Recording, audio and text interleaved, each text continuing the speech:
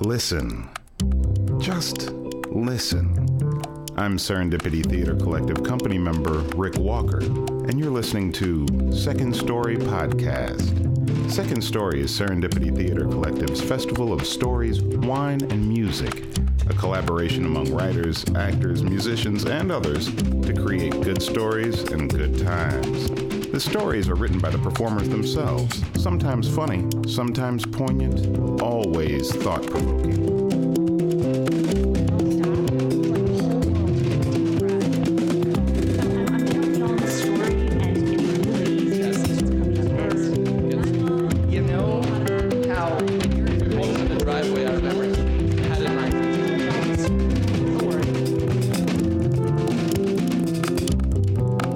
More about Second Story, our performers, and our performances, visit us at storiesandwine.com.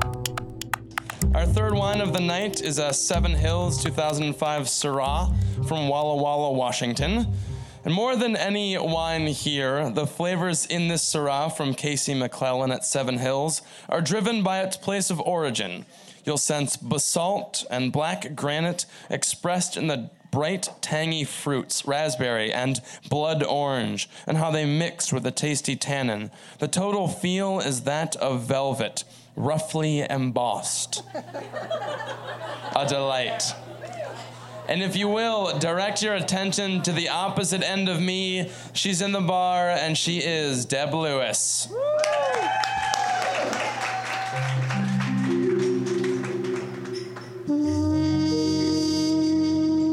Y'all got your dirty secrets. You buy pies at Sam's Club and pass off like you baked them. You paint your toenails before lacing on your wingtips, I know.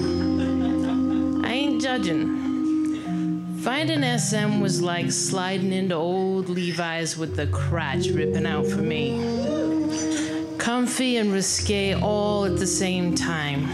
I ain't talking high fashion fetish, no spike heels. I'm talking regular old lumpy folks who need a beating in order to feel right in their own skin. Why SM? And by the way, it's not S and M, it's SM. The same reason runners run, that runner's high, endorphins. SM sinks me into my body so I can shut off the chatter in my head. I ain't any great submissive, but yo, give me a boot to lick and all thought dissolves. Only meditation I've ever been good at. I want to confess a dirty secret. It bothered me for years. You're thinking, okay, badass leather dyke, what more you got? Well, don't get freaky on me. Being nervous is part of the fun. It has to do with Granny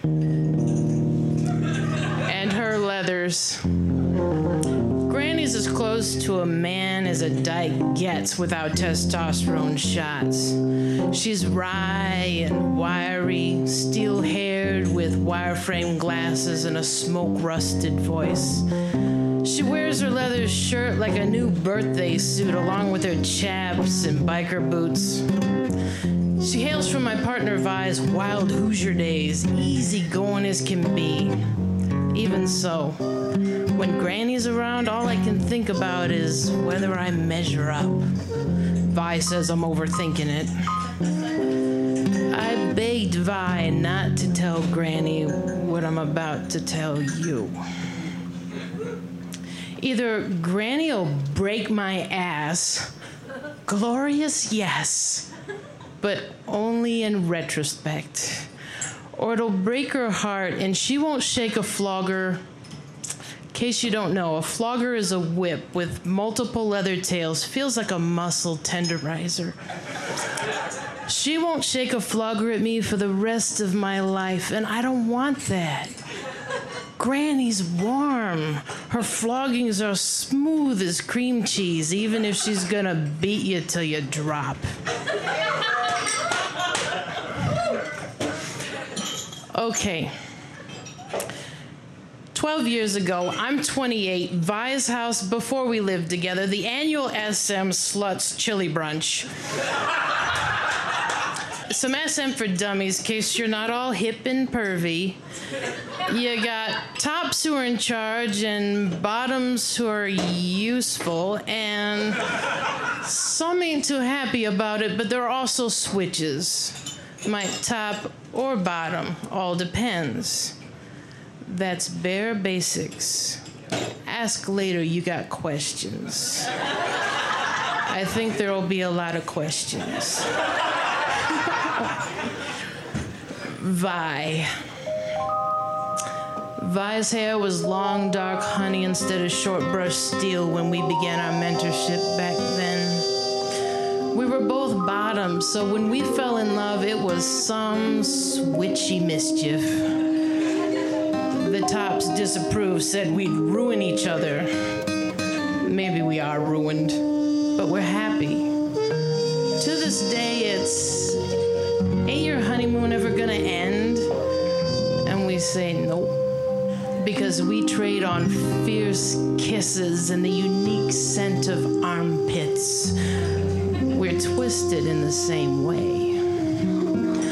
Toying with the belt-wide collar locked around my neck, I'd put it out to Granny that I was some bootlicker, which signals I can also care for boots, maybe leathers too.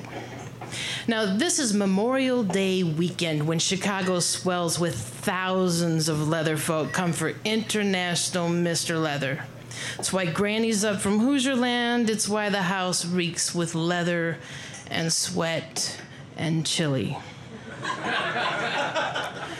Shit's deeper than people realize.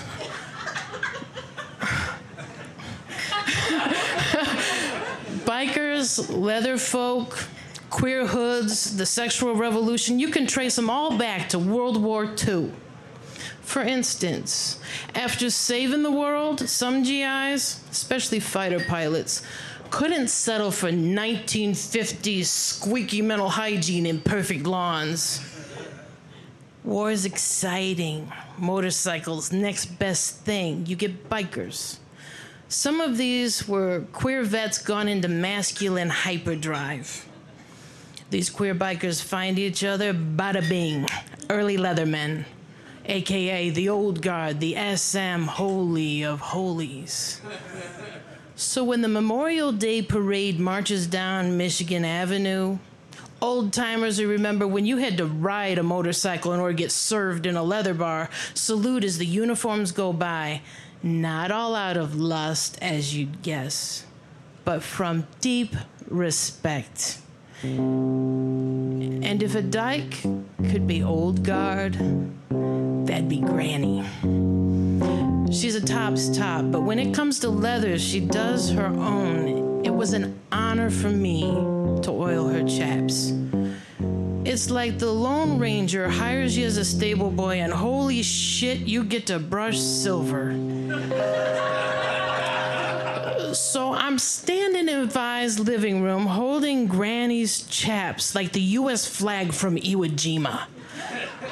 First problem's where to lay 'em. Every seat's taken by a top. Coffee table has their boots on it. It's just me and Vi whipping up 20-cup coffee service on the half hour, serving all these tops who don't go out of their way to make anything easy.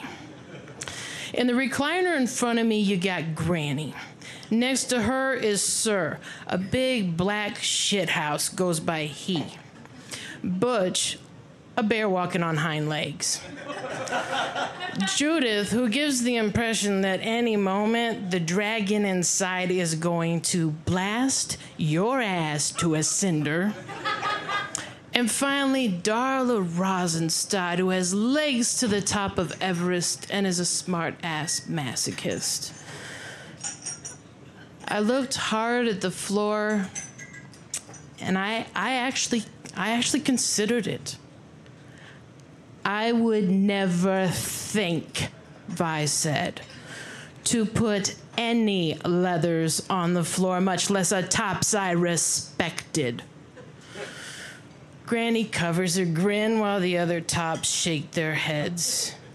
With Butch's black flat top and the snaky tattoo up Sir's neck and Darla's retarded monkey cackle, I'm feeling like I've wet my pants doing math at the blackboard circa 3rd grade.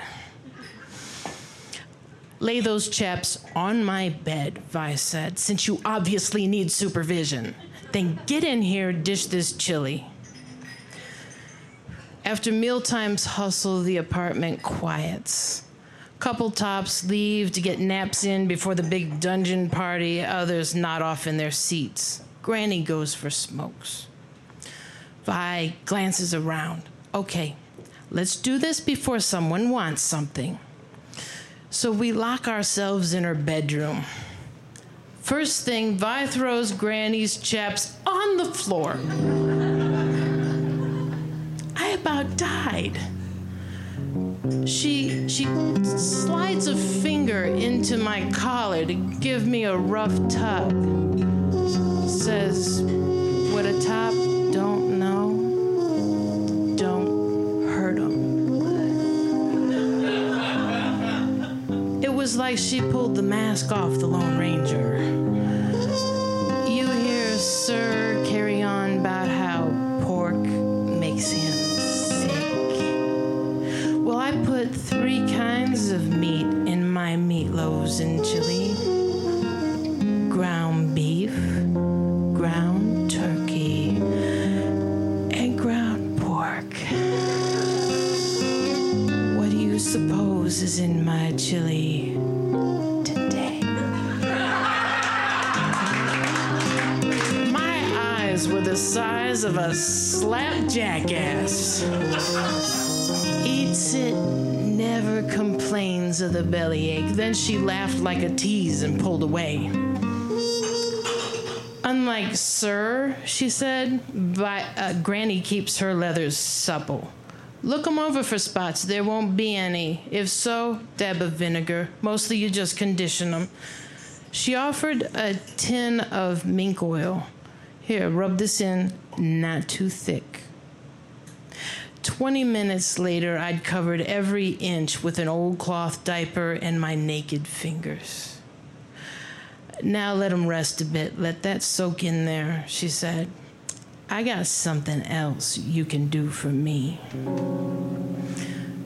We made out for a long while on Vi's bedroom floor, rolling around on Granny's chaps.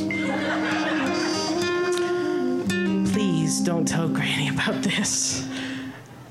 After our fun, Vi said, wipe off the excess with that diaper. Use the horsehair brush, all one way, buff that mink oil in. Press with your thumb. If it leaves a print, you're not done. A top must have stirred because she kissed me in a rush and pulled up her bra straps. Gotta get dinner started. She raised her eyebrows at me. We're having meatloaf. Put the chaps up on the bed, feeling guilty seeing them on the carpet, and I buffed till they were like butter. I presented them to Granny, and she said I'd done a fine, fine job. She donned them and said, all right, kid, you can lick my leathers. A high mark of honor coming from Granny. Stone butches ain't into being touched, if you get my drift. They alone do all the touching. And yet, licking leathers is an art of seduction. Begin with a thorough bootlicking. And if you haven't made the feet inside feel your devotion by pressing your tongue and chin into every seam and surface, if your lips ain't torn up afterward, your heart just ain't in it and you ain't a bootlicker.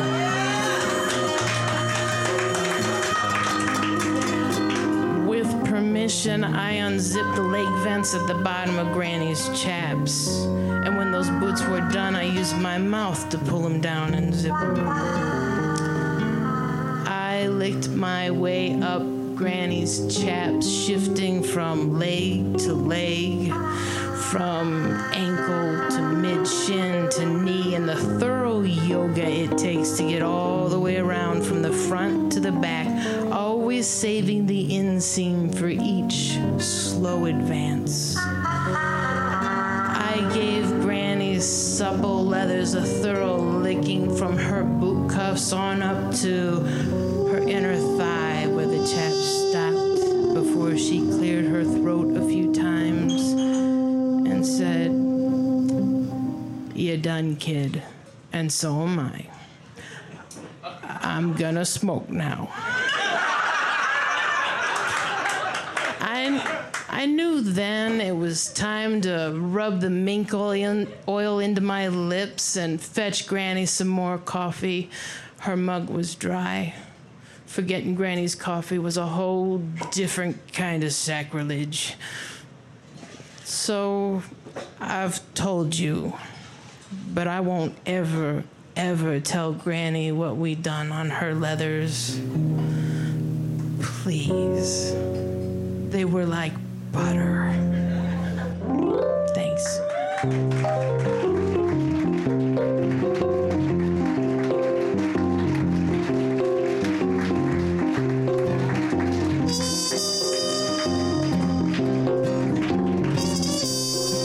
Second Story Podcast is brought to you by Amanda Delheimer, Megan Steelstra, Christopher Jobson, Miles Pulaski, Mikhail Fixel, and me, Rick Walker. To find out more about Second Story, the performances, and our performers, visit us at storiesandwine.com.